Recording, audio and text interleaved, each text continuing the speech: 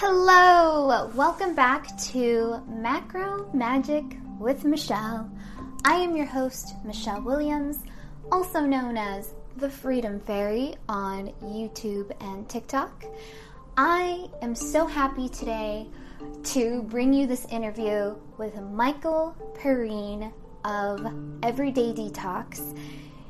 He has a YouTube channel, a podcast, but he's actually been in the holistic health diet field for a very long time. And the whole reason why I found him was through the magic of a cookbook called The Angelica Home Kitchen. And we get into it in the podcast, but a little bit more on Michael. He actually has a center. It's called Vitality NYC, and it's a nutritional detox studio in New York City, and they offer colon hydrotherapy, cryotherapy, and nutritional coaching.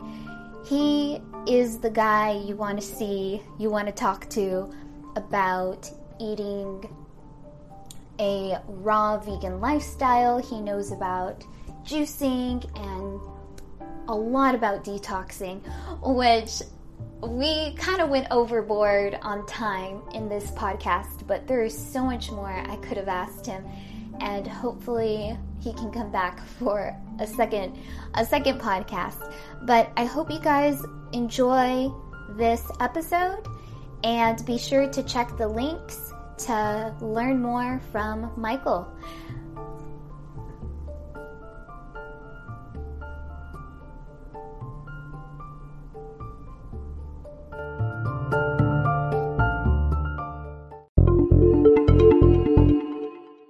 My first question is, how did you get started in your healthy living journey? I had to go to a very dark place in order to get to a very light place. So when I was growing up, it was like kind of a weird social climate, in the youth social climate in Staten Island.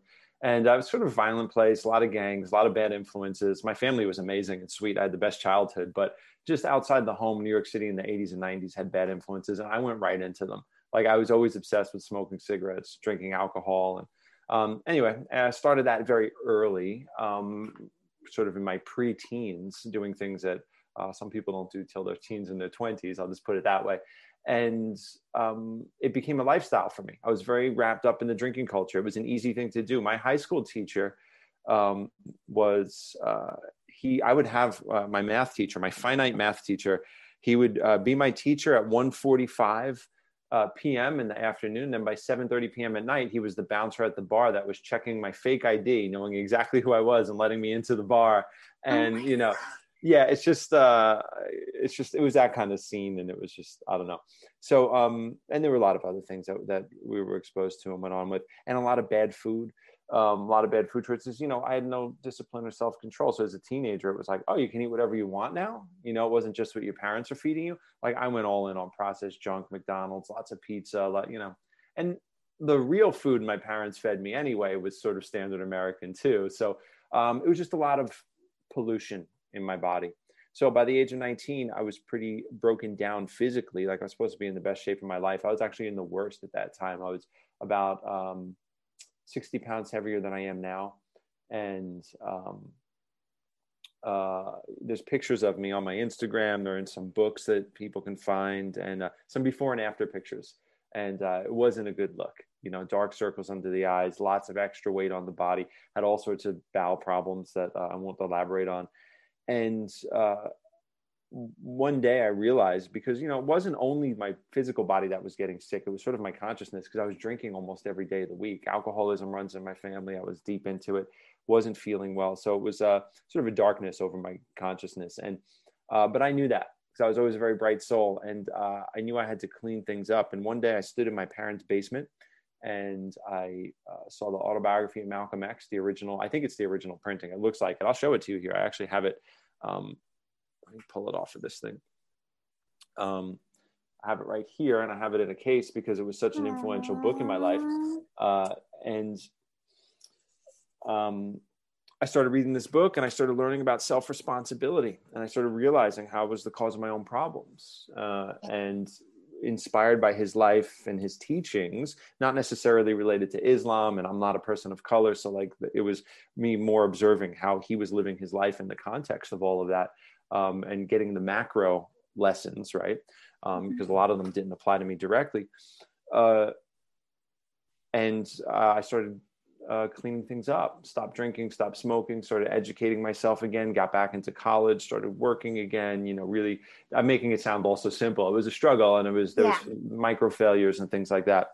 And part of his, thing that Malcolm did is he realized that he really needed to, in order to empower himself, it's a little different now, but it was through books and education. He rewrote the dictionary to understand every single word in it, a process I started but never finished. And, but one of the things I did is I really became a voracious reader, and I just like all these books behind me, and I got rid of there's probably at least double these. But when I used to live in New York, moving from apartment to apartment and never owning anything. And you can't move thousands of books every time. Right. So I got rid of a lot of them, but, I started reading books on natural health, and I read a book. My mind was way open at this point. I was new. I was like that. 19 years old, mind is open, body's transforming, mind's transforming, inspired by a great person, and I read a book called Diet for a New America, and it was just the right seeds at the right time that planted in my head, where I was like, I learned about the way animals were treated and the suffering of animals. I didn't know any of that. No one talked about that in 1995, I learned about the environmental impact of pesticides and things like that. I learned about the accumulation of poisons through the food chain, things that just nobody ever talked about. And I just happened to pick up the right book, and it totally blew my mind. And within 24 to 48 hours, I was eating vegan. And I was just and I just went deep into a detox. I lost 60 pounds in about 4 months, and it was intense. Yeah, it was a major change, but it was very exciting for me at the same time. So, and it wasn't easy. It was challenging, but the thing about it was I was so enthusiastic about the process, learning new things, tasting new foods, that it was in a way fun. Yeah. Yeah. So that's how I got into all that. Wow. That is amazing. I really love that story. And yeah, I mean, it's kind of sad, but a lot of the times I feel like people have to get to a really bad point to be realize they need to make a change. And I'm really glad that you got to that point pretty early in your life. And it's really cool to know that, and then to know what you're doing now. It's it was just like you said, you planted seeds and you've been nourishing those seeds, and here you are today helping people on their journey. And as a practitioner, it's so sad to see when people go their whole lives that way, and then they have the big wake-up call event, and then they want to turn it around. It's so much more challenging to turn it around at that point. And I didn't even have I was young, and I didn't even have some type of diagnosable illness or something. It was just, right. I was just headed in that direction, right? So it's always better to plant a tree 20 years ago. Yes. Yeah. And so you kind of mentioned it during the beginning part of your journey, that a lot of things weren't talked about. And so can you describe a little bit more what the scene was like, especially for eating vegan, having a community, stores, restaurants? It was weird. Everybody was weird, there were different, but I sort of loved that part about it. I love the old health food store that you have to go into, that's tucked away in the little neighborhood pocket, that's smells like carob and incense. And it's a world that you used to enter into that doesn't really exist anymore, because everything's like Amazon online. Everyone's wellness influencer, and we're all looking at phones. It's great, but it's different. It used to be you had to go to the place. It's almost like a pilgrimage in a sense. You had to go there. There were restaurants that were quirky in all their own ways and weird, and a lot of the times awful service, but it was the only place you were going to get that special vegan thing or whatever. And like, so I kind of enjoyed that. It's a little snapshot of history that doesn't exist anymore. At least not in the big cities. It probably does in some of the smaller towns and stuff. There's quirky little health food stores and things. But you had to go places for information. So like we're doing this podcast now. Podcasts didn't exist.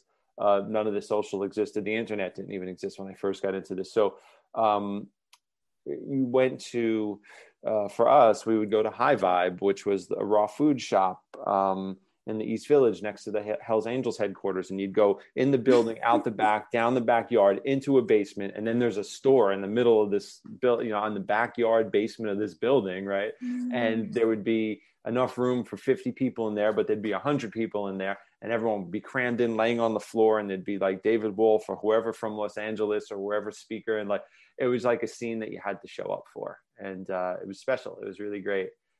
Things weren't as accessible. Like I always talk about how I don't really love the quality of food at Whole Foods and in Costco and these places, but it does make my life a whole lot easier. So, you used to have to go from place to place. And if that health food store didn't have the organic seaweed you're looking for, you might have to go across town to get it at the other one. You couldn't get it everywhere. So it required a little more effort, let me put it that way, to eat healthier. That's what the scene was like. And you go to the health food store and there was always that guy talking to you about the New World Order or something, or like some or something real kind of wacky and out there. And it was special. Yeah that sounds really cool. It's counterculture. It was counterculture at the time. I mean, I always this is maybe going like more spiritual, but I always was connected to like an older time than I was born in. I think that's my past lives or something.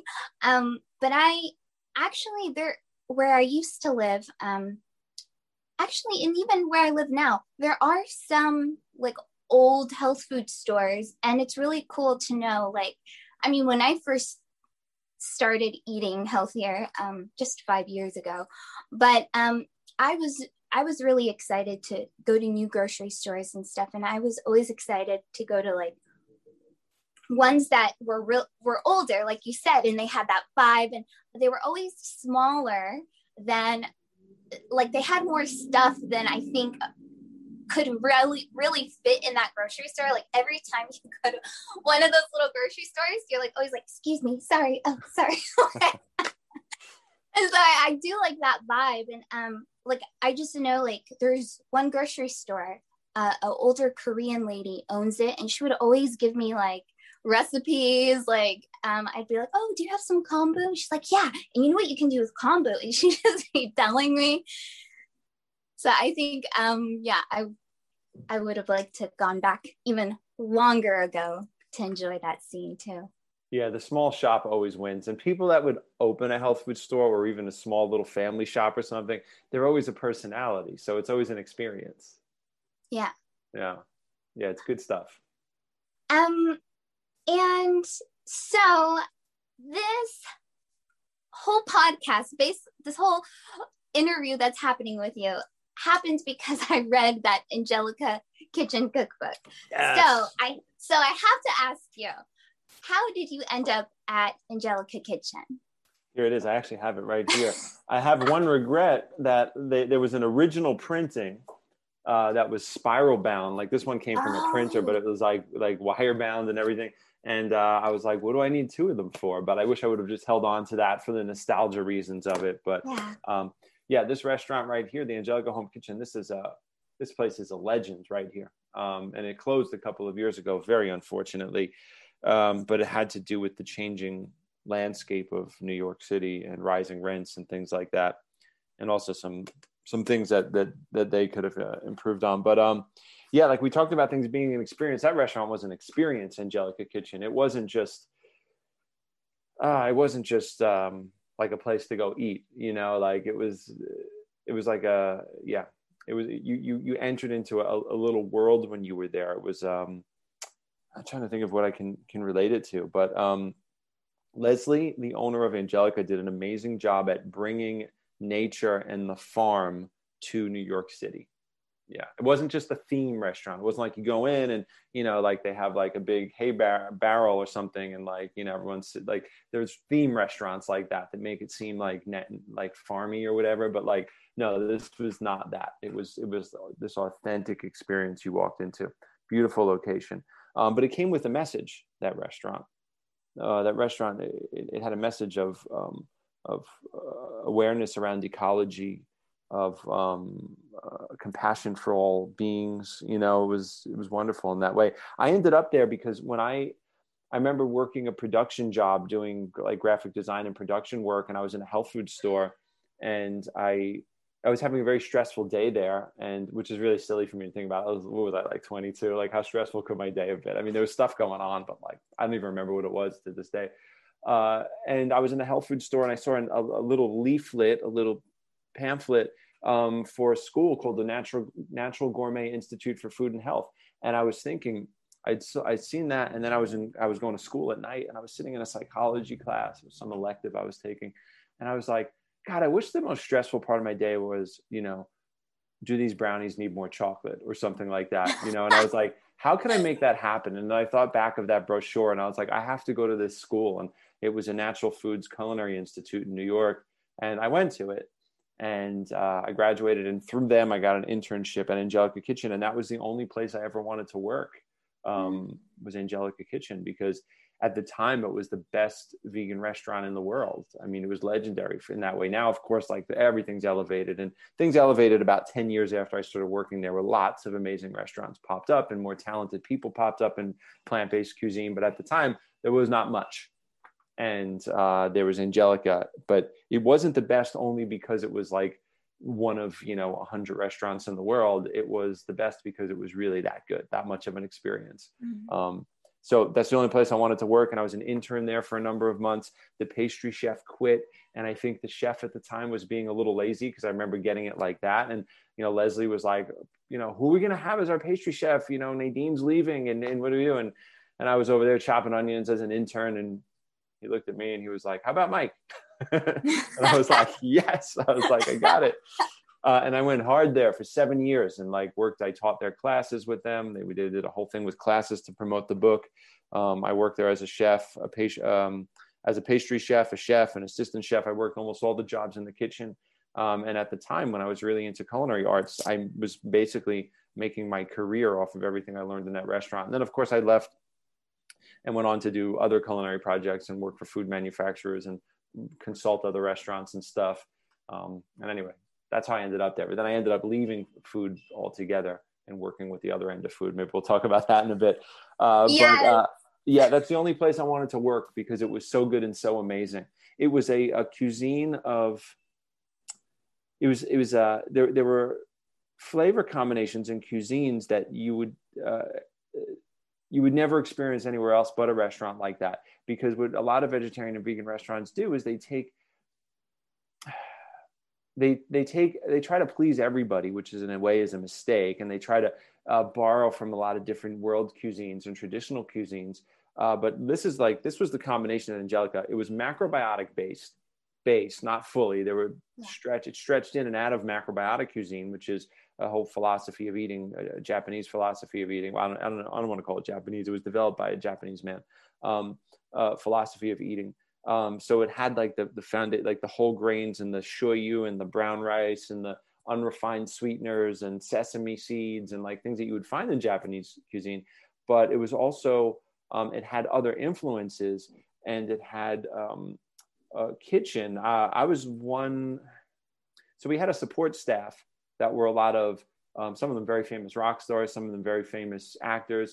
Kerry Washington was one of my coworkers. Oh. And yeah, so like there were a lot of people like that in the kitchen. But the people that made the food, there were really only a few white people. Myself, my friend Peter, everybody else was either Mexican, Colombian, from Argentina. So you had all of these influences coming in as well with this macrobiotic food. And like you just got things that you would never get anywhere because of all these different culinary influences coming in. And it was incredible. Like the miso tahini spread on the whole grain like miso and tahini. Like who's mixing that together and making spreads out of it? Like only Angelica Kitchen does stuff like that. So yeah, so it was great, and they did a great job with it. It was, thinking back now, looking at what people like now, it was earthy, whole grainy, antiquated health food, right? Like, so we kind of love it. When Angelica closed, people loved the experience of that, and they loved it because of I think the nostalgia of what Angelica represented for the past 40 something years. But what more people were doing were going to get vegan pizzas, gourmet pizzas, and like that's kind of where their time and money was getting spent as the cuisine evolved. But Angelica was this thing that people would still go to every once in a while to bring them back to that foundation, So yeah. Wow. I wish you could have gone there. I really wish you could have gone there. I wish I could have too. I'm like, man, I really feel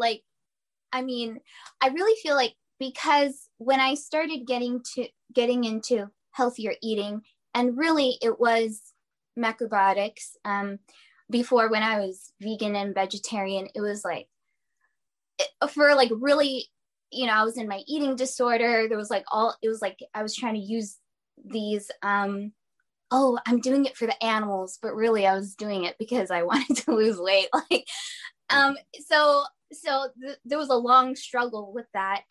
And when I got into macrobiotics just 5 years ago, I really felt like I was in a much better place. And it's just kind of like funny that now, knowing what I know, I'm like, I got into it like so late, like right when I started getting into macrobiotics, like the KI just closed, like Michio died, like Angelica closed, like everything was like really like old macrobiotic was closing, and that's when I got into it. I was like, man, but now who knows, maybe it's, I'm doing my own thing with it, Yeah, and there's still a few places, and things have resurgences in different ways, Mm-hmm. Yeah. So let me ask you something. You've been making recipes from this book. What is your favorite recipe from this book? Oh my gosh. I really liked, there was I think it was the balsamic herbed baked tofu or something. Some of the tofu and tempeh marinades and stuff were so good. They had tofu sandwiches, tempeh sandwiches, all different ways that they prepared that, and everyone had its own marinade. A lot of the times the guys would make them up on the spot, but the classic ones, the ones that they repeated, like that's one of the best ones, the balsamic herb marinated tofu. Yeah. Mm-hmm. Yeah, and I really there's just parts, because when I read a book, a cookbook is mostly recipes, but there's also other stuff in there. And I just really loved learning, like, just different things, like the way that you cut a garlic, like releases more flavor than a certain way. And then just like the whole concept of like grating vegetables. I've grated vegetables before, but I was like, oh, this is so cool. Like, I don't know, just all these little like tips, or like just different ways of just preparing even just one vegetable, or and it really like inspired me to like, oh, you could do that, oh, can we do that? And it just inspires your creativity and just gives you like a spark to be happy in the kitchen. And really, that's really important, that when you make your food, that you are happy and you're not like, oh, I hate this food, it's so boring, but it's healthy. Like, you know there was a reverence to hands-on cooking with Angelica, touching food. Everything was organic. Almost like 99% of the food at the restaurant was organic. It was mostly local. Like everything was very romanticized, but in a good way. It was in a respectful way of the food. And we used to teach it, and the chefs there were really great at doing those classes and teaching it. Where now, like things are a little. We still do cool stuff, but everything's like in the Vitamix, or in the, everybody's just blending and it's not as a lot of machinery involved. Where Angelica, like we had when we made the sauerkraut, the Ruby kraut, and Angelica, when Pablo used to make it, there was a big crock, and he had a big, like a piece of a log that, God, I don't know how many years they had it. And that's how he would beat the sauerkraut down with this big chunk of wood. And like, Everything was hand chopped. You know, it was just it's different. It was a different experience, a valuable one though, I think. Yeah.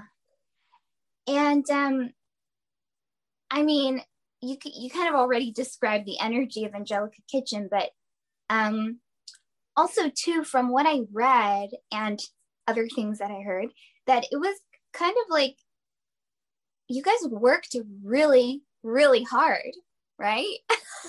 Yeah. Yeah, it was definitely, I mean, that's all restaurants and kitchen life though. People don't understand what real food production is. So whether or not you're a French restaurant or whatever, like, you know, if you're making food from scratch, it's a lot. Yeah, we started, I mean, Angelica Kitchen never closed. So here's how it worked. I would get to work, I'll start with my day. I would get to work at either 5 a.m. or 6 a.m. to start my shift, right? Depending on which job I was doing. And then from 6 to around 11, we were making the food that was going to be served that day. Angelica had a very interesting setup. So we'd make all the food that was going to be served that day. And then there was a big staff meeting. Everybody tasted the dishes. And then they came up with all these special funny names and all these things. And I wish, you know, I didn't take them on the last night that Angelica was open. I went there. And Leslie and I were downstairs in the basement office, and we were just reminiscing and talking. And she was like, you know, is there anything that you want to take from here? And I can probably still get these, but I wanted to take, I didn't take them. I wanted to take a stack of some of the names of all of the different things. Because every day they would have 2 daily specials and other things. And they would come up with a unique name and description for it every day. The manager, the daily manager would have to do this. And anyway, so we would have the meeting, then the restaurant would open and the support staff would come in. And that was all the musicians and the actors and everybody that works in restaurants. And it wasn't just the wait staff, but then the chefs would leave, and then there would be a kitchen supervisor, and they would be executing the food all day with the support of all these other people. You got a call there? Oh, sorry. Yeah, my alarm went off for some reason. And then the restaurant would go until 10 p.m. And then the restaurant would close, and they would clean and break it down. And then the night chefs would come in and start doing prep work, and they would work from midnight until like 6 a.m. And everything ran on 6-hour shifts basically. And it just never ended. Like, we just were always there making food, doing stuff. When I would start my day at 6, a lot of the times our classes would start at 7 p.m. at night. So I'd work all day. I'd do some stuff in between in the city. And then I would get on to teaching, start prepping at 4, teach at 7, finish all that up by 10 o'clock. And yeah, it was a passion though. I loved it. All I wanted to do was be immersed in food culture, and I wanted to be it done through the lens and the guide of that restaurant. Yeah. Aww. Yeah, it was amazing. It was amazing. I have some old Snapchat footage saved of the last night of Angelica, really? which is, that's when I was using Snapchat at the time. And when Angelica closed, and I went and did a little story as it did. But do you have that available for people to see, or no? I have it on a hard drive somewhere. I could shoot it over to you if you want to see it. Yeah, it's just me like doing Snapchat stories, walking around, talking to Leslie, and taking pictures of everything. And very special moment. Restaurant, of course, packed. I mean, like packed for the 2 weeks after they made the month, I think, after they made the announcement. Waiting lists every night to get in. Like the whole city was just like so upset that Angelica was leaving. But landlords, right? You know, now there's it's probably not there because of the stuff that's gone on with COVID or whatever, and the city shutting down the way it did. Some just cheesy, awful restaurant is in its place right now. Mm-hmm. You know, there's a big scene that goes on in New York City in the East Village where there's been a big battle for the longest time between landlords and tenants, where rents are just so high, and everybody wants it's just like banks all over the place, because banks are the only people that are going to spend $50,000 a month on rent, where like restaurants, you know, and some of them do it, but like it sucks all of the life out of the restaurant, because it's always a financial struggle, you know. So that's kind of what happened to Angelica, you know. Yeah. Well, the spirit lives on. Yes, I think it does. We're talking about it now. God, we're talking about it now. The podcast I did with Leslie, I don't remember what year she opened it, but it was in the 70s. And it was they opened it. It was on St. Mark's Place. They moved it to 12th Street. And it was like 40 something years in business, you know? Yeah. Yeah. So you asked me what was my favorite recipe. What was your favorite dish to prepare at Angelica? to prepare. Let's see. I was a pastry chef. So the good thing about my job is that um, I did not prepare the same thing every day. Right. So there was a couple of base recipes and stuff, but like I'm trying to think of what really stands out to me. So one thing that nobody makes anymore, but it was a thing. It was a tofu cheesecake. Now you might be thinking that sounds horrible. Some people are like a tofu cheesecake, but when you are of course we had our tricks. They were silky, they were smooth, and I did so many flavor combinations of those. The tofu cheesecakes and probably the brownies that we used to make. The Angelica brownies were just amazing, and they would always come up and bubble up over the side on the huge pans that we would do. So we would always have to chop the edges off, and they were always crispy, and like the whole staff would eat them. This is not food that I actually recommend now as a holistic health practitioner, but at the time it was great transitional food, and that's what vegan food was in the 90s, and it just good memories. It was really good. So that's what I love. Brownies and cheesecakes. And was there something you were especially proud of in contributing to Angelica Kitchen? There was an article came out it was written by someone that worked at Angelica, a friend of mine in the New Yorker, about the closing of that restaurant in New Yorker magazine. And he describes the scene and what it was and what it represented so beautifully. And I think just knowing that I was a part of that I contributed to that culture, of personalities and laughs and flavors. And, there was a culture within the restaurant of the staff. Like there's friends that I made there for life. There's people that work there that got married and have kids now that I see on Facebook. And like, so I just think it was kind of like a high school for a lot of us. Like we kind of grew up there in a way. A lot of us are very young working there, for aging from late teens to 20s, whereas most of the staff there, not so much the other people that worked in, not so much the other chefs. A lot of the Mexican guys and stuff were a little bit older and had families already at that point. But like the rest of the New Yorkers, the guys that were from New York, or like the traveling musicians or whatever. And like, like we all like we kind of grew up there in a way. And so I think just being a part of that.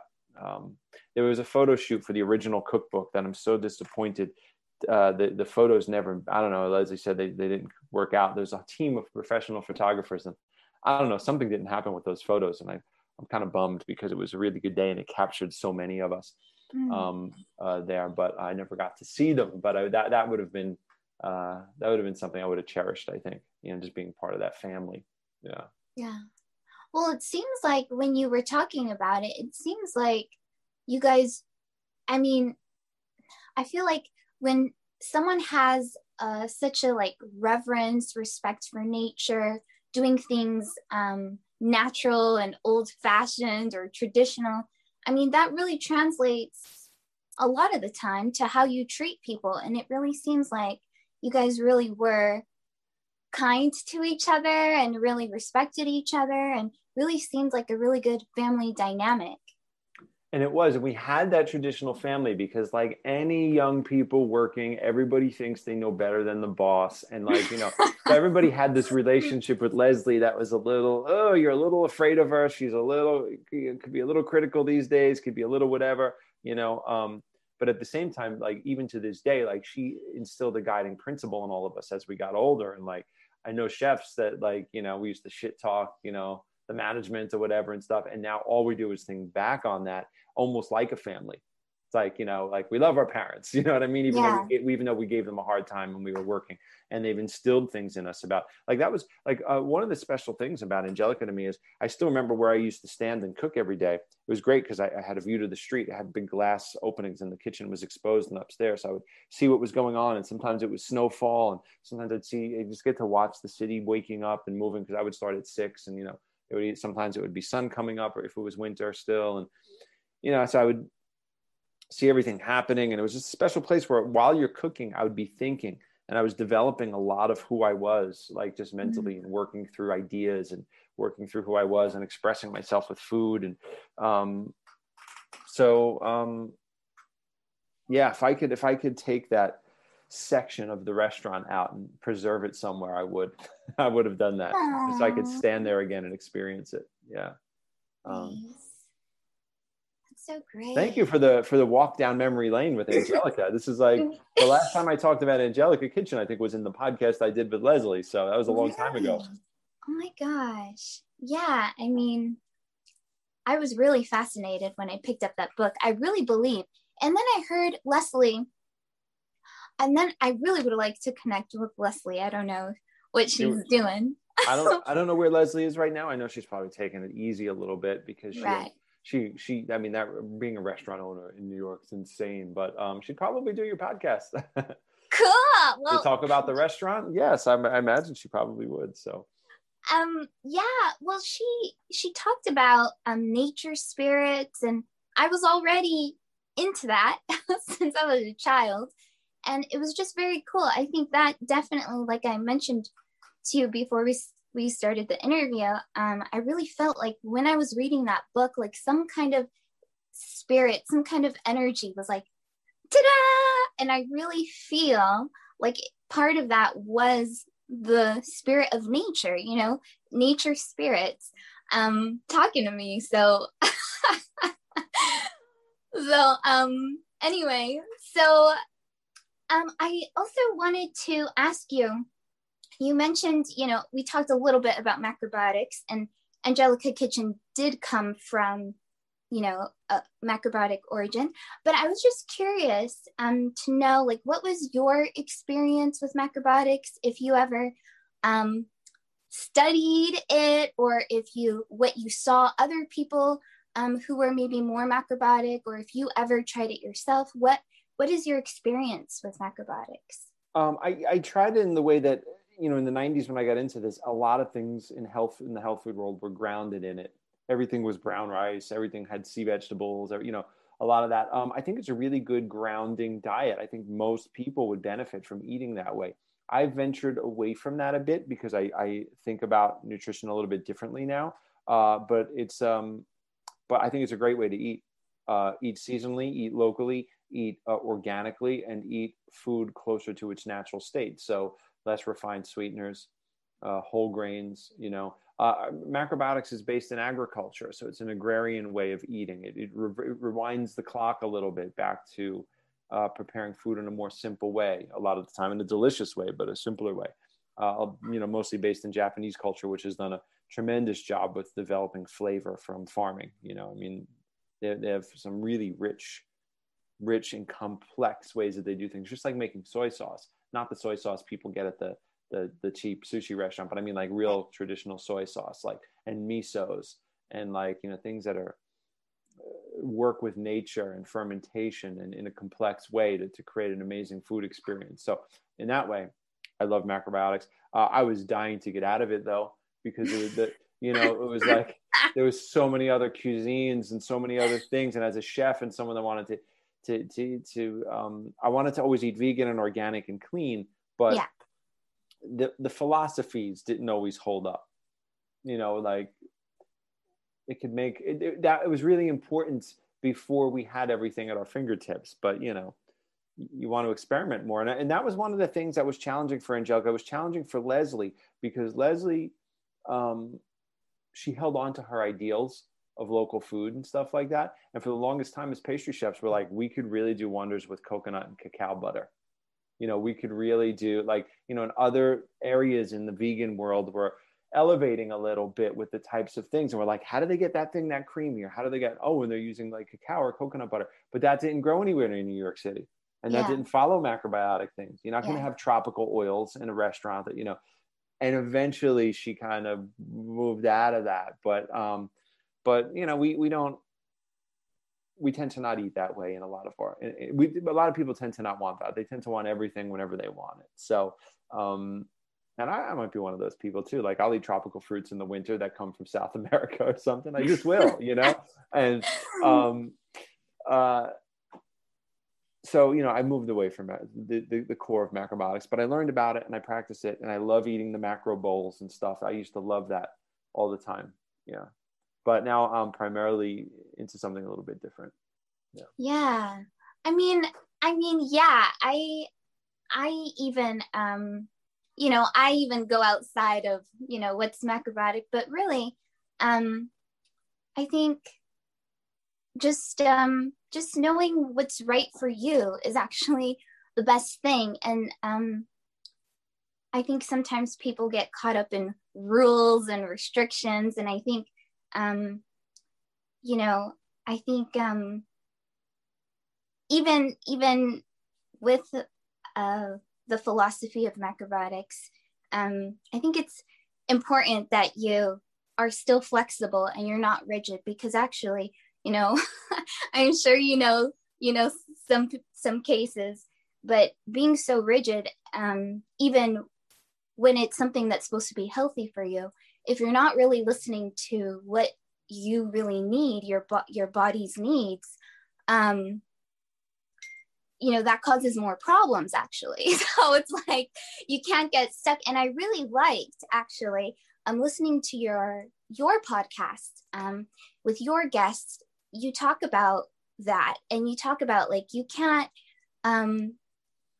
anybody that wants to heal or get better, get healthier, you can't be rigid. And I really liked hearing that from you, just because not just health people in general, but like also like raw vegans. That's part of why I was always like, I don't want to go there, because I always felt like a lot of people just have a really strict mentality when it comes to eating or healing, and I just, coming from an eating disorder, I can't listen to that when you're very strict about food, to where it's actually a problem. So Yeah, your food. So that's why I mentioned earlier when I got into clean eating, I was so enthusiastic about it. And I see a lot of people get into it because they're at war with themselves, or they are doing it because they're doing it for reasons outside of what their actual desires are. And what I mean by that is, I mean that they are eating a certain way because they don't like certain things about their body or their health, or they're trying to reverse something, but they're not actually super enthusiastic about eating the food. Yeah. So on the happiness scale, it's way low. So they might be eating all the right things, but they're not happy about doing it. Where I really love the enthusiasm around that. I'm like, let's learn about new food. Let's do this thing. Let's watch our bodies change. This is fun. If something is restrictive, like I tell people, I'm like, if I really wanted to eat pizza or like something, like I would not be doing this lifestyle of clean eating, because I'm not that person. I like indulgences. So, so what I did was I went deep on understanding food and how to prepare it and how to make it an amazing part of my life. So, I see in a lot of I notice, and people get very excited in the beginning and they go really hard, especially conceptually, and they love the structure of things. I'm a macrobiotic, I'm a raw vegan, I only do this, we don't eat that, we only, they love that preachable proselytizing part of it that defines them. But I see a lot of crashing and burning with that. Yeah. It's a part of, and the only reason we know about it is because it's a part of social media and YouTube culture of what's happening right now. People always tried things back in the day, but there was nobody to tell except for your friends. Now everybody's like, look at me, I do this, I do that. And then they like just crash out because they go too hard on something. They don't give their body time to adapt, or they were never really grounded in what they were doing to begin with. So, yeah. But, the way to really think about this stuff, when people think about different food ideas, like the power of eating living foods, or the power of eating whole foods, or the power of fasting, or the power of food combining or something, these are all tools that we can use. Yeah. That I always tell people when they learn about it, there's some people that are like, oh, I've been eating all wrong, and they're like beating themselves up. And I'm like, no, you just learned a new tool. You can use it if you want to, and you don't have to stress about it. Like, there's a very different way to use these things. Yeah. I think that's really great. And I think, that to anyone listening or watching, I know, like you said, Michael, that the structure, people really find a benefit in structure in the beginning, but it's actually your life is going to be a lot easier if you can look at other things and not look at other things like, oh, that's a conflict, but like, oh, maybe that's a tool I can use at some point, you know? Yeah, that's the powerful way to do it. That's the empowering aspect of the cleansing life and clean eating. Yes. You know, is to approach it that way. Yeah. Yeah, we see a lot of disordered eating coming from that, and a lot of psychological conflict to eating clean, because we take a lot of comfort. A lot of our processed foods, a lot of our foods that don't treat our bodies well make us feel really good, though, in the way that drugs do. It doesn't serve us long term, but it lights up pleasure centers in the brain. I mean, even if I ate a bowl of macaroni and cheese right now, haven't had that for 26 years, I'm sure I'd feel really good while I was eating it, and then I would feel really bad, you know? Yeah. So it's hard to break away from that. Yeah, it creates a little bit of conflict, and not everybody's ready for it. So, yeah. And so I wanted to know what, because it sounded like in the beginning, I think you were reading a lot of different things, but what guided you towards a raw vegan diet specifically, and what differences have you experienced since you made kind of like that choice? So at the time, around 1999, it was one of the times I left Angelica for a few months. I went to consult a restaurant in Florida. So all of a sudden now I'm in Miami, and David Wolfe had just written the Sun Food Diet Success System. And this idea of eating only raw food became a thing. And then there was this guy, Giuliano, who was like a real eccentric kind of dude from Los Angeles that came to New York, gave us some invites, gave Angelica Kitchen some invites to his book party. He wrote a book called Raw. And I don't know if I still have that book. He wrote a book called Raw, and it was about a raw food culture and how humans were only meant to eat raw food. So between David's book and his book, and then we went to this event because none of the other people wanted to go in the kitchen, but my friend Peter and I were like, yeah, let's go check this out. And we started learning about it. I fought it intellectually at first because I didn't understand nutrition the way I do now. I had studied it through a lot of I had studied nutrition through food philosophies that were based in agrarian culture. I didn't realize that the human body and its relationship to the food on the planet happened before agriculture. And I learned that later. I had the realization, so I kind of fought it intellectually for a while. Mm-hmm. But there was there's a nutritionist. He's a mentor of mine and a dear friend of mine. His name is Dr. Fred Bishey, and he's the oldest living raw foodist in the Western world anyway. And he is in his 90s now. He's been eating a raw food diet for like 55 years, I think, 100% all in, done deep tissue cleansing, fasting, tons of water fasting. Like, he's a very experienced person in regards to that. And he's a clinical nutritionist. He doesn't put his clients on diets like this or anything. This is his own experience. And he works with people where they're at and moves and works with them that way. But he was my nutritionist in 1995. And I picked up a book on raw foods, and I see a picture of him in an interview. And I was like, wait, Fred's into raw food. So then it started to give it a little more validity, and I started thinking about it a little differently. And I started applying it, and I started realizing that it was actually the natural diet for humanity. And when I say that, I mean, I don't mean everybody today needs to do that. But if we're really thinking about it, just for the sake of intellectualizing it, like, yes, like we existed before fire, before we had command, well, not before fire, but before we used it as a tool. So that means that our bodies were living on raw food nutrition. And anyway, I started working with that and fasting, and I started doing colon cleansing, which is what I actually do now for a living. I'm a colonic therapist. And through the cleansing work and through the raw foods and through releasing a lot of the grains out of my diet and pastas and tofu cheesecakes and brownies, and stopped eating all of that food, I improved tremendously, like physically and even mentally. So when I first got into this, I was eating garbage. I started eating, the clean Angelica style macrobiotic vegan food, had tremendous improvement. It was great, but it took me 10 levels higher when I started eating more raw food. I have less mucus and congestion. I have less allergies. I hold less weight on my body. I'm less puffy. I think a little more clearly than I did then. So I don't really get sick all that much anymore. And I started to understand the benefit of that diet, and it worked really well for me. So I stayed with it for a long time. I'm not 100% raw, but probably 90 something, 95% raw food.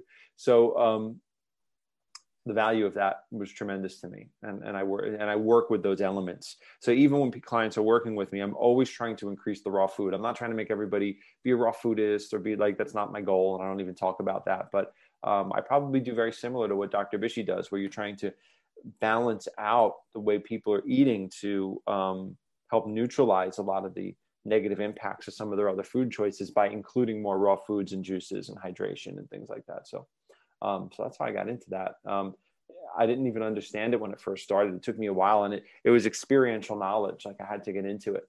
I didn't understand how it worked nutritionally. I didn't understand how cleansing worked. And then through reading and trying things and doing things, experiencing it myself, I was like, light bulbs started going off, and I was like, this is how it works. This is how it works.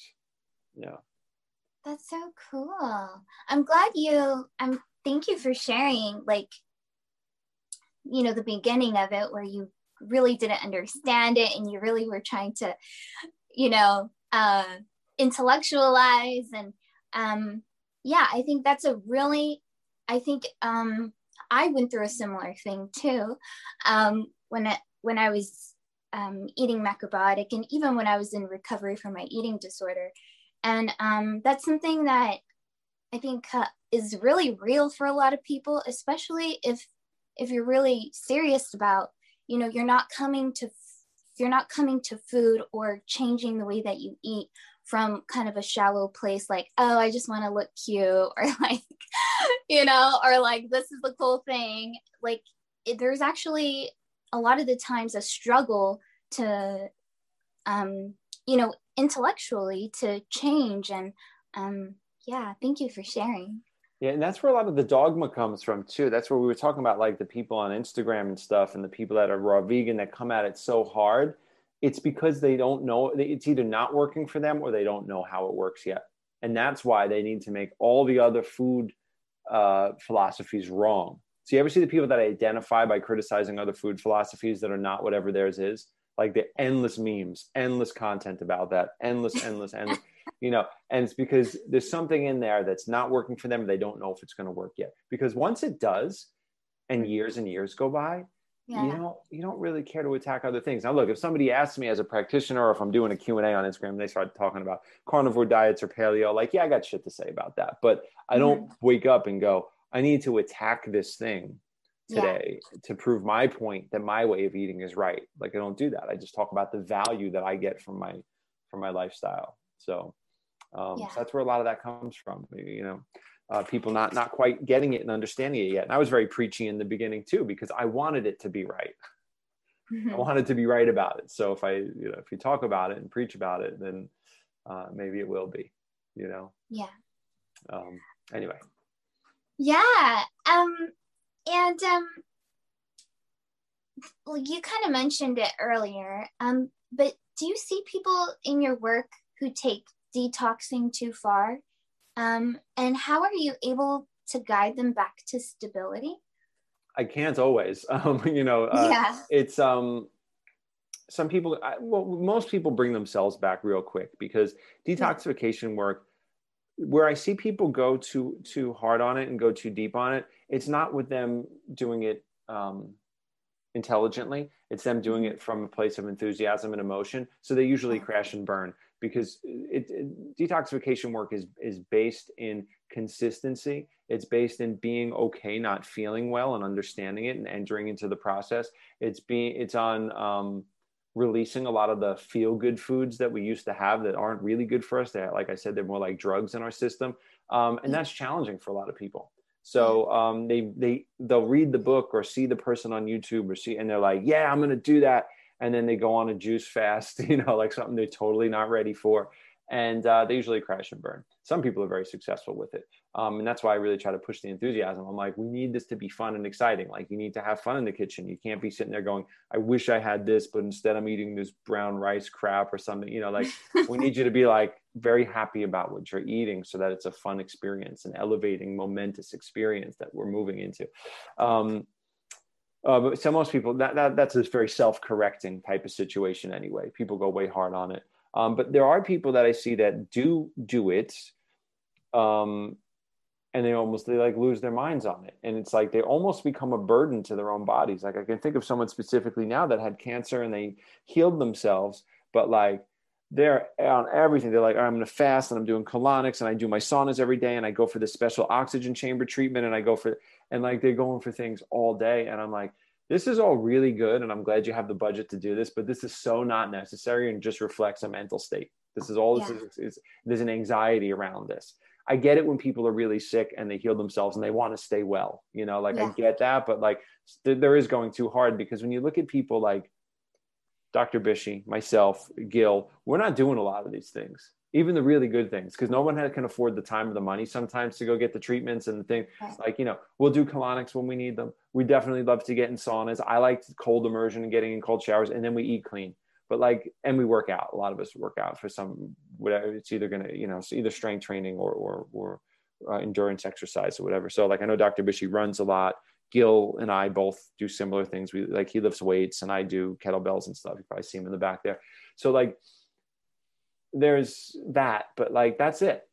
Like, we're not going and getting special transfusions and IV drips and like rectal ozone and like, which is not like all great stuff, but is it essential to the success of the lifestyle? No. People look at us and they go, you guys look great. And Gil and Fred look amazing for their advanced ages. And like, I can't believe all the energy you guys have. And like, there's no real magic that goes on with us. We do the same thing. Watch my Instagram. I make smoothies every day. I make juices every day.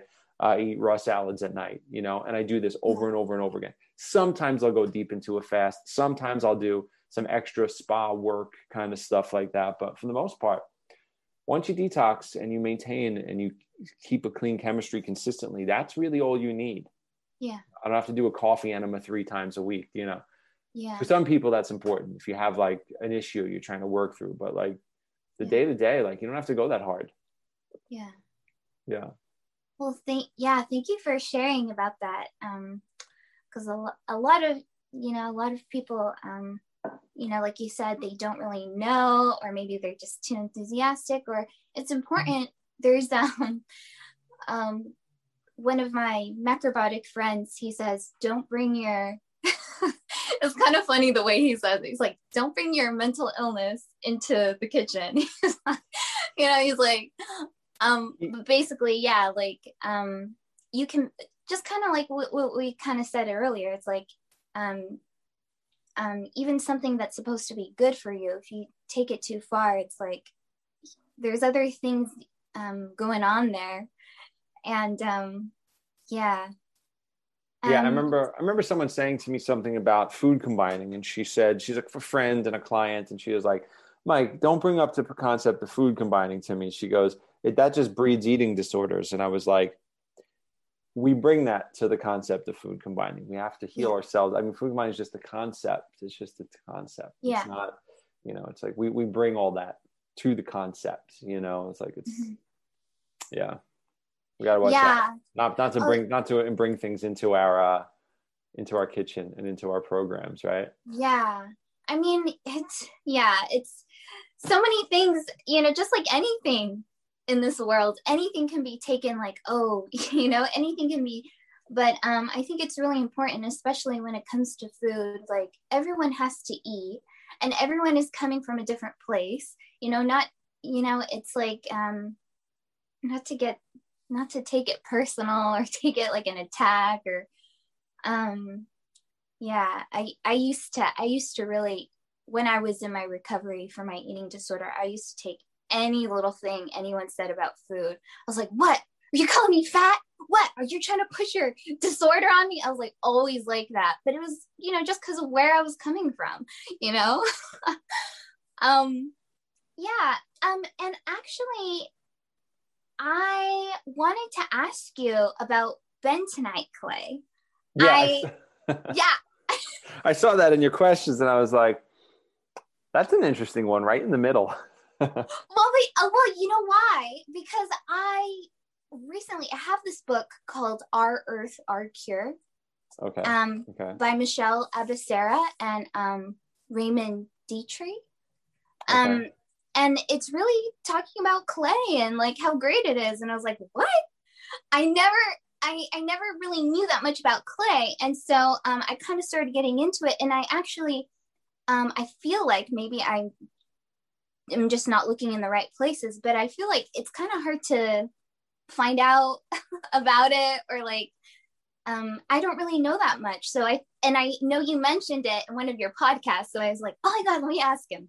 We talk about it sometimes because it's used in certain cleansing programs. It doesn't hold a big place in the cleansing life, bentonite. Like it's not like a daily thing like juicing or something like that. But there's a lot of intestinal absorbents. Charcoal is one of them. There's different fibers, and then there's different clays. And you'll see animals, if they eat poison something, berries or something, some of them will eat clay as well, and they'll eat charcoal. I remember seeing a video recently somewhere last year or something with an elephant, and it looked like the elephant was blowing a big cloud of smoke out of its mouth. And what it was doing is it was eating ash out of an ash pit, out of like a fire pit. And I guess it probably was doing that because it wanted like the char, right, for whatever reason, right? And it was, as it was exhaling, like it wasn't actually on fire charcoal, but it was like the powdery stuff was pluming out of its mouth, and I was like, what is this elephant doing? And then I realized, oh, it's eating out of a used fire pit. And they'll eat clay as well. And it's an intestinal absorbent. And bentonite clay, where does it come from? Wyoming. Fort Benton, Wyoming. That's where bentonite comes from. And then there's another one that comes from France, a type of clay that's in France that's very similar. But it comes from a different region. And you can take it and it will absorb certain toxins and bind them up and pull them out of the digestive tract. So it works really well that way. Charcoal works a little bit differently, but charcoal works great too. Like I have this here. I have this coconut charcoal I really like that I'll use. Now, I don't take this stuff on a daily basis. This is part of the Vitality Broom Cleanse, which is one of the ways some people set up for treatments when they come and see us. But if you're ever feeling a little gross in the abdomen, or if you're feeling like if you've had food poisoning, or if you are in the middle of a fast and you want to take some charcoal water or something, or some I would say charcoal water is going to be the lightest. Bentonite clay is going to be a little bit heavier, and it doesn't always move through the body very well. So if you have a good moving digestive system, great. If you don't, then you might not want to take clays and things like that. You might want to take some charcoal and some broom foods, which are the foundation for the Vitality Broom Cleanse. So people can read about that. It's a free cleanse. People can download all the recipes, whatever. I won't get into that here, but the Vitality Broom Cleanse was actually developed as a food-based way for people to sweep the intestines without having to take fibers and clays. Fibers and clays, though, are important sometimes to do, depending on what stage of detoxification somebody's in. And it could be really good for the skin and extracting from the skin, but it can also dry it out as well. So you have to be careful. And that's because as the clay dries, it draws and it attracts, and it'll pull a lot of stuff out of the skin. So that's why you see people in the Dead Sea doing the mud baths and stuff, and a lot of spa treatments or mud baths. That's basically a clay that they're doing. Might not be the same as bentonite, but similar properties. Cool. Well, thank you for that insight. Yeah. And also, a lot of people have asked me, and I kind of didn't have an answer, really a good answer for them, I felt like. But how can you tell the difference between a detox symptom and something that should be considered a problem? Yeah, great question. Because a lot of the symptoms of detoxification are similar. I mean, if you ever go to, like, this is the funny thing, there's memes about this.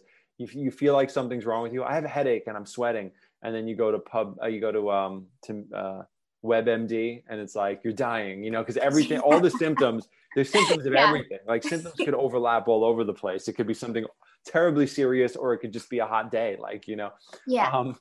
But the interesting thing is detoxification symptoms are very similar, if not identical sometimes, to having different conditions or having just like a cold and a flu. So a lot of the time, the common cold is a detox. It's the body purging through the chest, through the sinuses, It's just, those are the areas of elimination that the body's choosing to release. When I quit smoking and drinking, and I lived in New York and worked with chemicals in the photo industry, like when I got away from all that and started getting into clean eating, I was always like colds. I didn't have colds. I had detoxifications happening, right? The flu as well, like really interesting. Sometimes it's hard to know if you're actually sick or not. Now you can crash your immune system and get the flu, right? But for the most part, most people getting the flu in flu season, they're not actually suffering from the effects of viruses or bacteria. What's happening is their body's going into a cyclical stage of detox because of the hot cold fluctuations and the change of the season. And I've always known this, and we've known it as practitioners, but like any medical professional would be like, no, you're sick. You have the flu, take an antibiotic or whatever, or just rest or whatever, But interestingly enough, you would see the symptoms disappear very rapidly when you would get involved in cleansing work. Now, not if you're like 104 fever and you're in bed and you're crawling to the bathroom, you don't have to go into a sauna. It's not the wise thing to do. But when you start to not feel well, if you start to take hot Epsom salt baths, maybe a cold flush in the shower, you hydrate, you empty your bowels, you get faster a lot easier. So you're like, well, what's happening here? There's an article that I was reading about. There are these fuel lines in airplanes, and they leak, and they get jet fuel smell into the cabin. So for somehow, I don't know who designed this or how it actually works, but the air circulation in the cabin of an airplane shares some area with where jet fuel is exchanged. I don't get it, but there's been major leaks of it that'll cycle through a flight, and people get sick. And what they're finding in the airline industry, interestingly enough, will not put in sensors, even though the flight attendants and those unions and those people want them, because they think it's going to invite a whole bunch of lawsuits and problems. So they won't put in these sensors in the planes. And the people that are really at most risk, I mean, it really sucks for anybody that's on a flight, but for people that are flying all day, that can be horrible, right? So there's a lot of toxicity associations with that, headaches and sinus things and all this stuff. But when they had a major fuel leak into the air, into the cabin of an airplane, it was a big story. I don't know if it wasn't a highly published story, but you can Google it. It's a lot of news outlets covered it. A lot of the people were suffering symptoms, first of like a lot of skin stuff, but fever, body ache, and congestion. That's the same symptoms as the flu. Now, why did they have those same symptoms? Because it's chemical toxicity that's triggering the immune system and the detoxification pathways in the same way that germs or viruses would, right? Yeah. So it can be a little tricky to understand what state you're in. The best way to understand it is if you're eating cleaner and doing better things for your life, and your diet was toxic and now you're doing things that are better for you, and maybe you're doing hot cold immersions, or you just started colonics, or maybe you're not doing any of that, but you just started eating clean. If you start to have headaches, pimples, fevers, body ache, don't just be like, oh, I'm sick, I crashed my immune system because I'm vegan and I'm weak because I didn't eat meat for the weekend. Like that's not what happens. Like you're entering into a stage of detoxification. I lost like 60 pounds in 4 months, and my body stripped itself way down. I got sick, detoxed a lot, and then I rebuilt my body. I used to eat so much more food back then too than I do now. And I have so much more energy, and I have more weight on now than I did initially when I took my deep dive and my body stripped itself down. But the body's looking to break itself down and rebuild itself when it's built on crap. It's always looking for improvement. We just get in the way with all of our toxic habits. When we get out of the way of that, it starts to do its work. And that's where the sweating, the cold, the colonics, the practices start to come in to help the body through that, but the body automatically goes into that process. So if you're doing those things and you don't feel well, you might be doing exactly what you want. You might be initiating that process, and it doesn't feel good. So there needs to be a willingness there to understand it. Most people, because we're so adverse to feeling bad, and we're pleasure seekers as beings anyway. We're always looking for the food or the thing or sex or like that's like, we're always looking for the experience to make us feel good, so that's kind of what keeps us alive, keeps us looking for food and procreating and, but we tend to move away from pain, and we tend to move towards pleasure. So our medical system is set up to, you don't feel good, you need to take that away immediately. Not like you need to hear that communication from your body that it's detoxing or you need more sleep or that food didn't work for you, right? It's more like you need to stop this immediately. Dr. Bishy calls it curing the cure. He's like, most people try to cure the cure. they start detoxing, they start not feeling well. And instead of going through the process, they immediately want to stop it with drugs. So, but of course that can get a little dangerous. I mean, actually when I say it can get, in a rare circumstance, it can be dangerous where somebody can misread their symptoms. But usually things that are seriously wrong with somebody, it's going to be a repetition of symptoms that are going to go way outside the box, and you're going to end up in a doctor's office. It's not going to be like, I got sick for 5 days and I decided to drink. I decided to not take Tylenol, and I decided to, drink water and do an enema. And, like, that's not usually where somebody goes wrong. That's usually fine. But, if somebody has something developing in their body, they usually figure it out before not too long. So yeah, I agree. Everything that you said, I agree. And I think part of it is self-reflection. I think a lot of people, they're like, they have some kind of symptom, dry skin or whatever, and even like you said, like people who do already eat healthier, and it's like they don't go back and see, like, what did I eat today? What did I eat yesterday, the day before?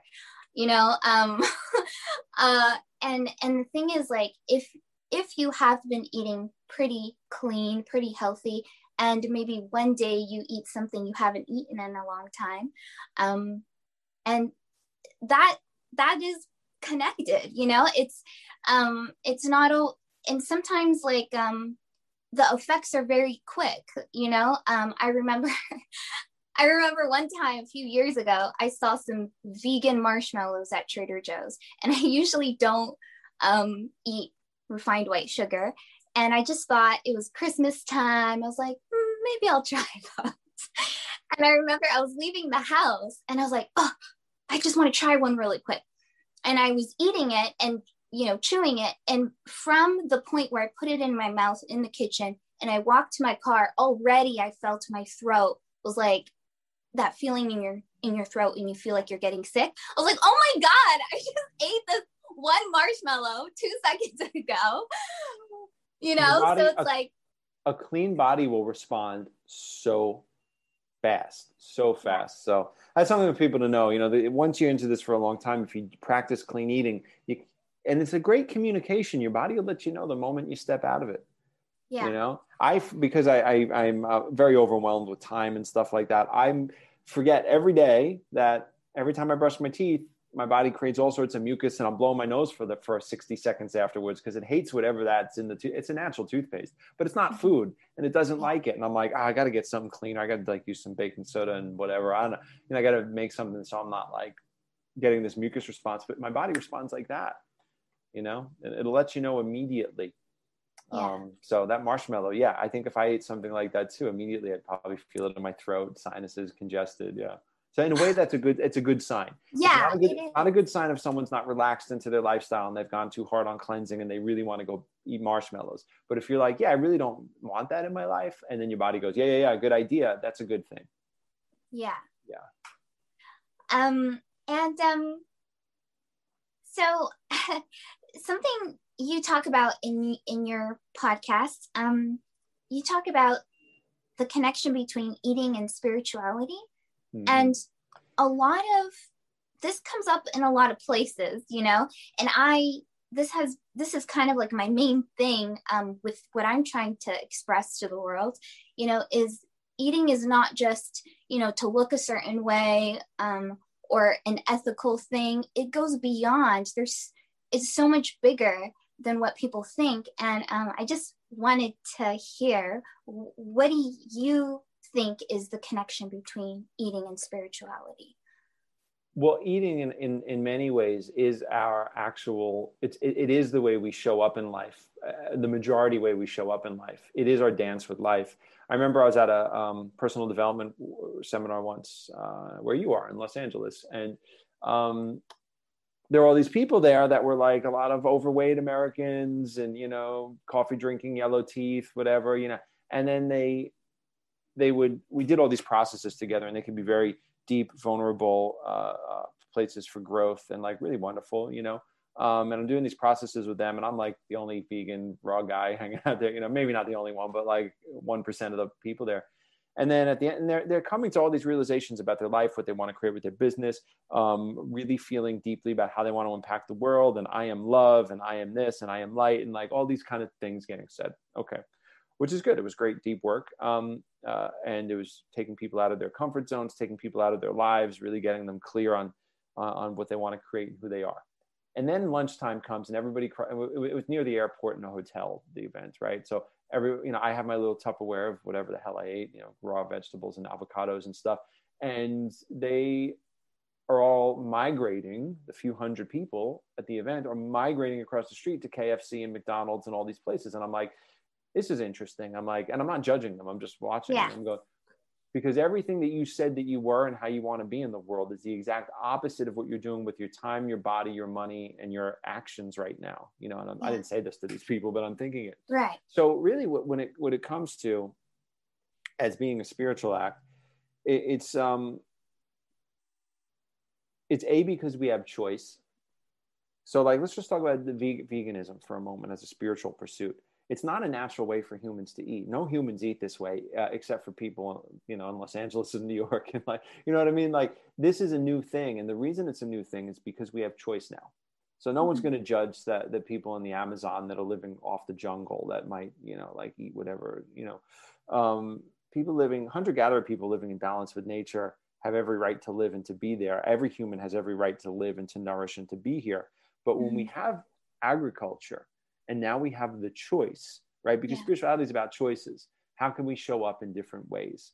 You know, can we help that person, or can we just get on with our own lives? Or like the spiritual act would be to sacrifice whatever you're doing and try to help someone in need, right? That's like a spiritual act.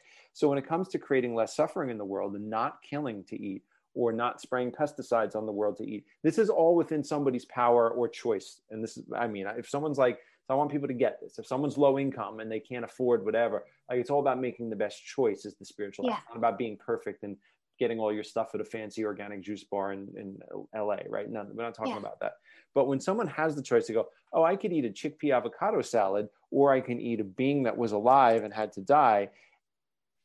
The choice is the spiritual act. You have a choice now to do that. Agriculture has given us that choice. Because in natural worlds, people don't live on pure vegan diets or whatever. You know, they live in balance with nature, and sometimes sometimes things have to die for other things to live. That's fine. That's part of the setup. But we find ourselves in a very unique position. So that's where the spiritual pursuit of it comes in. You know, the fruitarians and stuff will tell you that humans are meant to be natural fruitarians and all these things, and it's like there's no, you know, there's some fruitarian monkeys, and yes, we are. We do have physiological relations to them, but for the most part, even the vegan, raw food, almost fruitarian animals that we're so connected to, a lot of them still eat insects and stuff like that. So they're not purely vegan, right? So if we were really to model their diet, we would be to be eating fruits and to be eating roots and to be eating greens, but it would also probably be fortification with some little bit of animal insect food, right? But we don't eat that way. We don't need to. Some people do around the world, but we don't eat insects in our culture, right? So chickpeas, avocados, hemp seeds, that's what we go for the concentrated proteins and good fats. And we have that from farming. So it's about the choice that we can do that.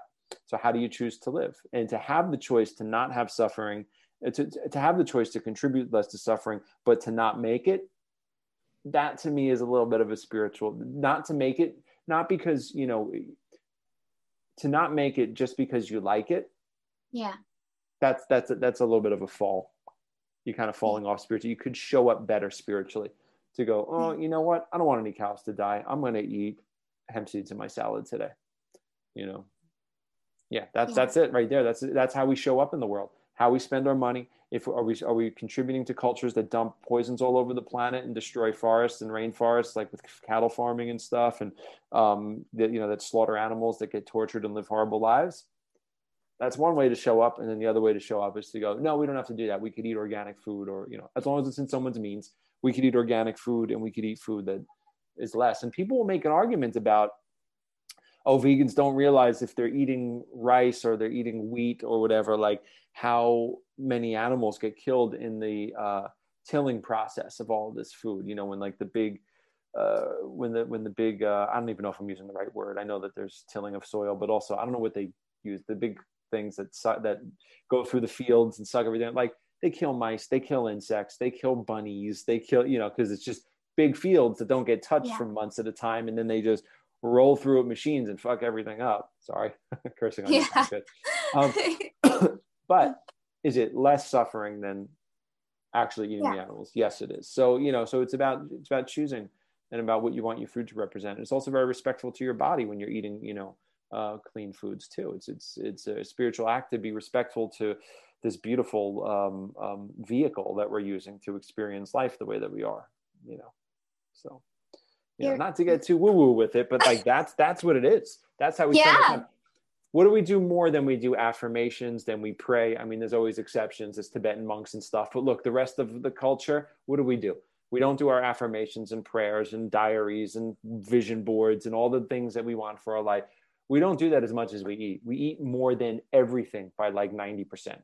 All of our great intentions towards the world. We eat more than we exercise. We eat more, you know what I mean? So that's really how we're showing up. Is it leave a trail of destruction and suffering, or is it leave a trail of less destruction and suffering? Choice is ours, and that's the spiritual choice. Yes. Our body is our temple. Yes. And yeah, I say all the time, it's like, we wouldn't like, it's important. Our health is important to everyone. And of course, not everyone is going to prioritize that, and that's okay. But we wouldn't be in this human body if we didn't have to also work on that, if we didn't also have to worry about that, if we didn't have to worry about our health, if we could just rely on spiritual stuff, we'd still be a spirit floating around, We're here on purpose, to work with this medium of all of this, Yes. Yeah. So that's the spiritual aspect. And now there's also a part of it too, and you'll see a lot of the old school books and stuff, they do talk about fasting and things like that. Things happen to the consciousness when you start to change the body. We had talked, I don't know if that's going to make it into the podcast, but we had talked initially before we started rolling, I think, really into this, about taking steps toward your health. We had talked about that quote from the autobiography of Malcolm X: if you take one step towards Allah, Allah will take 2 steps toward you. And we weren't talking about it in a religious context, but more conceptually what that means, and how we both experienced that. Like, when you start to cleanse out the body, a lot of people experience more spiritual energy running through them. Okay, so what does that mean? That sounds very woo-woo and weird, right? But like, it means that your the compassionate, brilliant nature of who we are becomes more apparent. And almost everyone I know that's done deep levels of fasting or clean eating or raw foods has some experience on that level. It's going to sound a little wacky, but you get a clearer communication from God or the universe. Yes. when you're operating that way. It's actually a big thing in I don't know which Christian church or which faith it is, but I know Dr. Fred Bishy is Christian, and like he would always talk about like this big movement in there, especially with like Seventh-day Adventists and stuff, where they talk about really getting a connection to God, but not really getting a clear connection through a toxic body. It doesn't mean God's not present through all that, but as you start to cleanse out, this is why the whole thing with Jesus fasting 40 days and 40 nights in the desert, this is why in Islam, in Judaism, in Christianity, and in the major religions, you see a lot of fasting work being done there because of the cleansing work. It's not just about abstinence. And, they taught me in school when I went to Catholic school that it was about appreciation. You'll be so hungry, you'll appreciate the fact that you have food. So I thought that's what it was about. It wasn't really about that. It was about cleansing the body. These are physical practices that help invite spiritual energy. And that's why they're always done in conjunction with prayer. You fast and you pray at the same time. And that's where that tradition comes from. So, and that's more experiential. I don't have much more on that. I don't know how to explain that to somebody, but yeah. So, I mean, definitely. I mean, that was something I was not expecting when I was transitioning a few years ago. I started to experience some really weird things. I was like, what? I was, basically being able to see things coming, or being just, my intuition was just going crazy. I was like, what is happening to me? And Yeah, you like friends listening to this podcast or watching this YouTube video, go back on my YouTube videos a few years ago. You'll see me talking about anytime I heard something about psychic, I was like, oh my God, I can't get into that. That's so weird. And meanwhile, go to my Etsy shop, get a psychic reading from me. So the food changed me. Or actually just brought my true self here, just like you said, a clear connection, a truer you.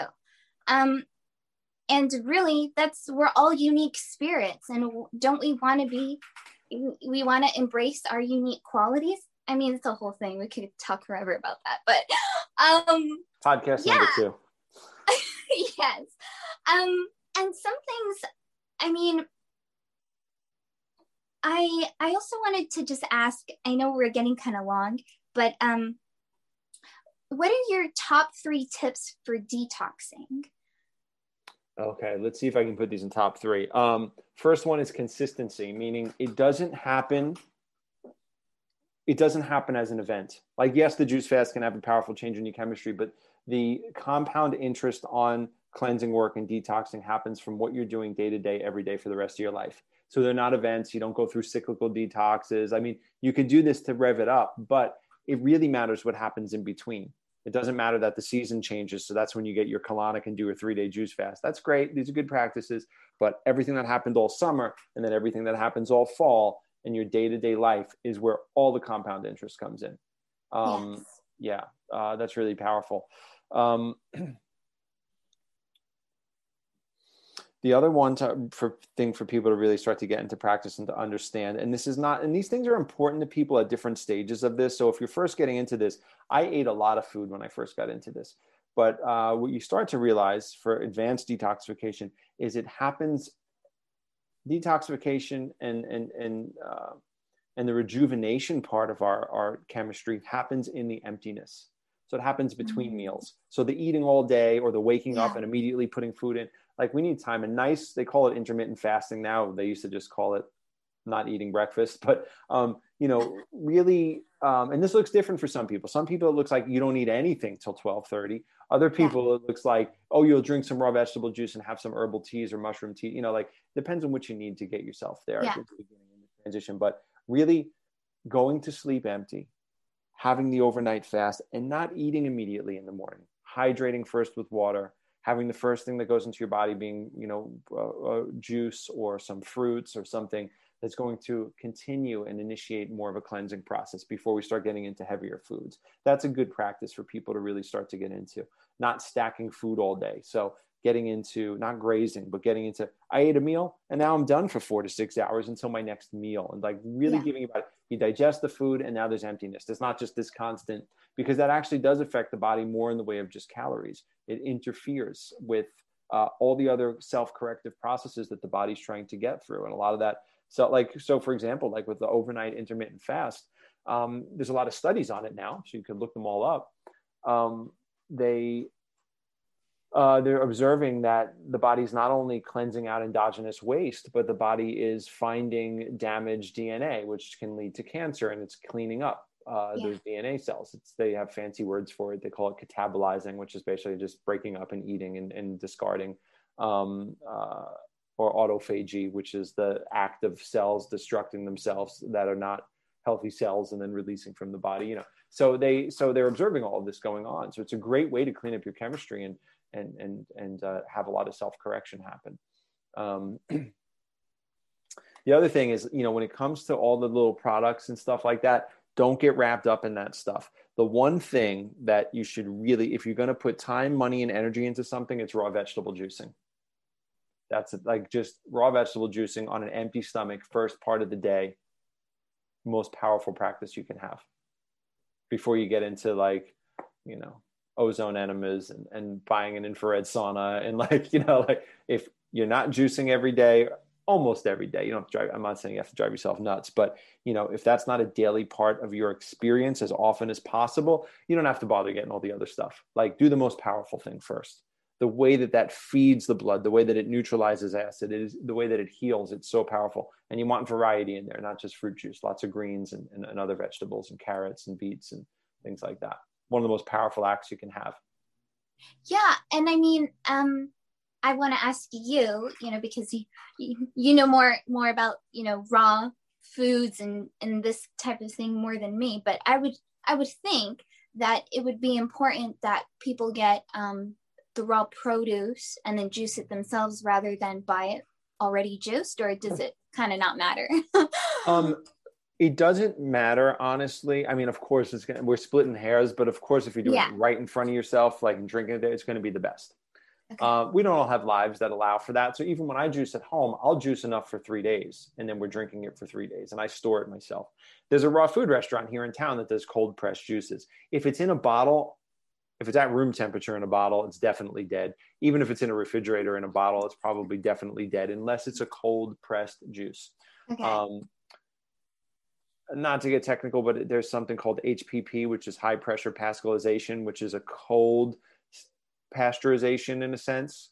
It's called pascalization, not pasteurization. There's a little difference because one uses pressure, one uses heat, but it's still kind of a dead juice, to be honest. So you want to go for a place that's cold pressing, not pressure pasteurizing, not heat pasteurizing the juice. If you get that bottled, I think it's fine. Like, yeah, the moment we expose it to oxygen, we lose a little bit of vitamins, a little bit of enzymes.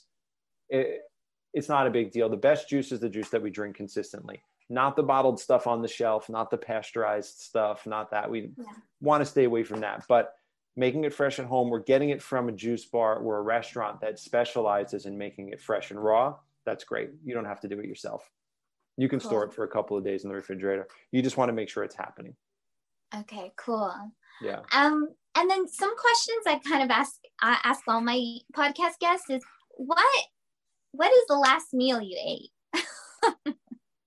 That was last night. That was dinner, and we hardly had anything, so I made a salad with spinach, cabbage, carrots, and I put in some pumpkin seeds and cashews with some type of vinaigrette that I made out of like apple cider vinegar and olive oil and stuff like that.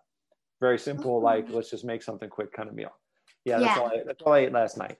That was the last meal that I ate. I didn't have time to eat anything today because I've been with my son all morning and stuff. So I'm going to eat. I think I have a 1 o'clock coaching session with somebody. I don't remember if it's 1 o'clock or 2 o'clock. So I think I'm going to eat some oranges after this, or maybe make a smoothie like the ones you'll see on my Instagram. Cool. Yeah. And just one last question. What is your ultimate dream? My ultimate dream is to be able to experience and relax into financial freedom so that I can really, if people know me from the podcast or if they see my podcast or if they see my Instagrams or any of that stuff, to really continue to make the content about gardening and juicing and food preparation and cleansing work and really put my full on energy into that. Yeah. That's what I would really be doing with my time. Yeah. At an elevated level. I do the best I can now, but, I'm very wrapped up in work. So. Yeah. Well, that sounds like a beautiful dream, Michael. And I hope you can come to that place. We're getting there. We hope so. Yeah. Thank you. All right. So thank you so much, Michael, for taking this time. I'm so happy I connected with you. I appreciate you having me on so much. Thank you. Appreciate it so much. Is there anything you want to mention to the listeners? If right now, right now I'm working very locally. So unless you're in Ashland, Oregon, I have a studio in New York. So I tend to not mention it as much because I always tell people it's holding on by a thread right now because when COVID hit our city, I'm from New York, by the way, and I live in Ashland, Oregon now. But I still have a big studio. We're the largest colon hydrotherapy and detoxification studio in New York. But economic shutdowns and everything have really affected us. So I don't know how long it will be there, but my whole team is still there as of the recording of this, and they are still working, doing colon hydrotherapy and nutritional guidance. If you're in Ashland, Oregon, which I don't think a lot of people listening are, just because it is a small town, I just set up a new practice here. But really, if you want to get the value that I bring to the cleansing work, there's a lot of different places on YouTube, and I have a website that redirects to my YouTube page, and it's everydaydetox.org. You can watch all the podcasts and videos there. And also I'm doing stuff almost daily on Instagram at Everyday Detox. So you can just kind of hang out with me there and see what we do and make some food. And I do Q&As and I do a lot of great stuff. So you can join on with me there. Yes, everyone, go check out all of those resources Michael has, and the best of luck to everyone in their health journey. And a lot of people know me as someone who really promotes healthy living, and I really recommend checking out Michael, and I hope you have a great day. Thank you, Michelle. Appreciate it so much.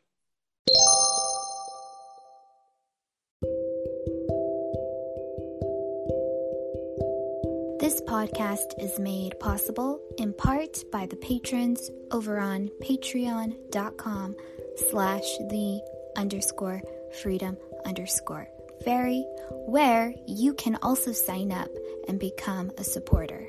To get a personalized reading from me, visit my Etsy shop, Not Your Average Card. You can click the link in the description of this episode. If you like what I have to share, please rate 5 stars and subscribe to this podcast. Thank you so much for listening. Your ears and your attention are appreciated. Think differently and live peacefully.